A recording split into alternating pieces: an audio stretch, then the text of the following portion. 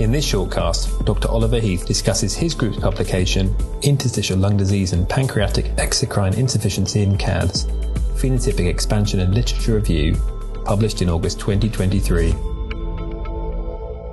Thank you for inviting me to discuss our JIMD reports manuscript, which adds to the limited body of knowledge that currently exists about the contiguous gene deletion syndrome known as CADDS.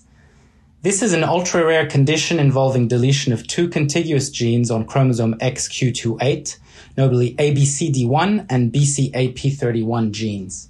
Our patient was a male infant with persistent hepatic cholestasis, hypotonia, sensorineural hearing loss, and failure to thrive, who was referred for metabolic assessment at 4 weeks of age.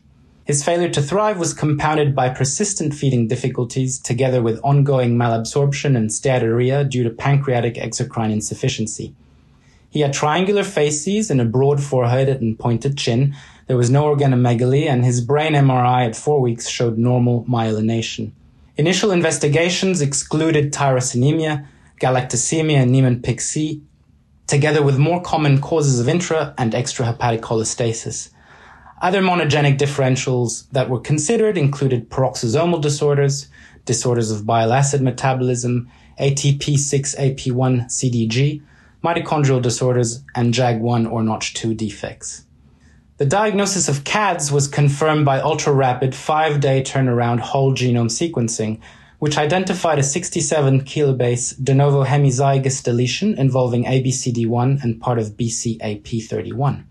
He had abnormal peroxisomal studies with raised very long-chain fatty acids and mildly reduced plasmalogens, although urine bile acid intermediates such as tetrahydroxycholestanoic remained raised in normal proportion to other markers of liver dysfunction.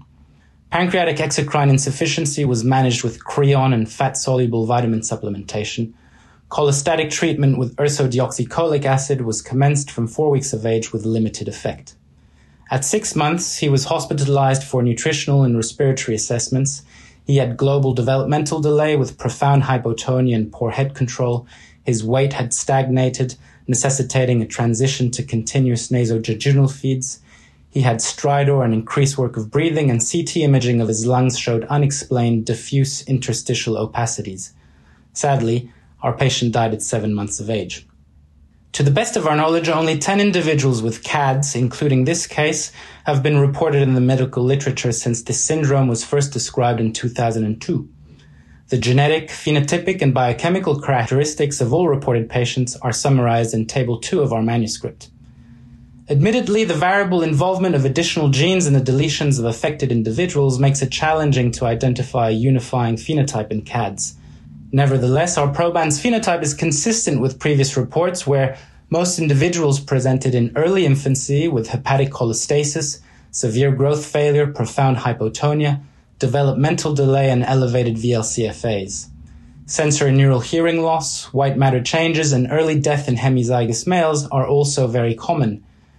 This disorder is also interesting because the contributions of the deleted ABCD1 and BCAP31 genes can only partially be gleaned from disorders caused by the isolated deficiencies of these genes.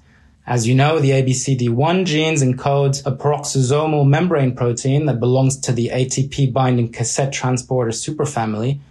Intragenic loss-of-function variants in ABCD1 are associated with X-linked adrenoleukodystrophy, which in its most severe cerebral form is characterized by childhood-onset neurodegeneration from 3 years of age. The BCAP31 gene encodes a transmembrane protein called BAP31 that is ubiquitously expressed in the endoplasmic reticulum. It has multiple functions, serving as a protein chaperone and quality control factor within the endoplasmic reticulum. It also acts as the tether to mitochondrial membranes, supports mitochondrial homeostasis, and regulates autophagy and apoptosis. Intragenic loss-of-function variants in BCAP31 cause the deafness, dystonia, and cerebral hypomyelination syndrome, or DDCH. Figure 1 in our manuscript compares and contrasts the key features of CADDS with those of cerebral XALD and DDCH. Neither DDCH nor XALD can account for the neonatal cholestasis and early infantile death underpinning the severity in CADDS. Pancreatic insufficiency has been reported in one other individual with CADDS, and overall death from respiratory causes is reported in 50% of affected males. In summary, we propose that pancreatic exocrine insufficiency and interstitial lung disease represent possible extensions to the CADDS phenotype. Many questions remain regarding the underlying pathophysiology of this condition. More investigations are needed to understand the likely synergistic effect of combined ABCD1 and BCAP31 loss of function, while further biochemical characterization of affected patients will be important to elucidate the extent to which peroxisome metabolism is compromised in this condition. We'd like to acknowledge the patient's family for their participation. If you'd like to read our paper, please visit the JIMD Reports webpage or click the link in the podcast description. Thank you for listening.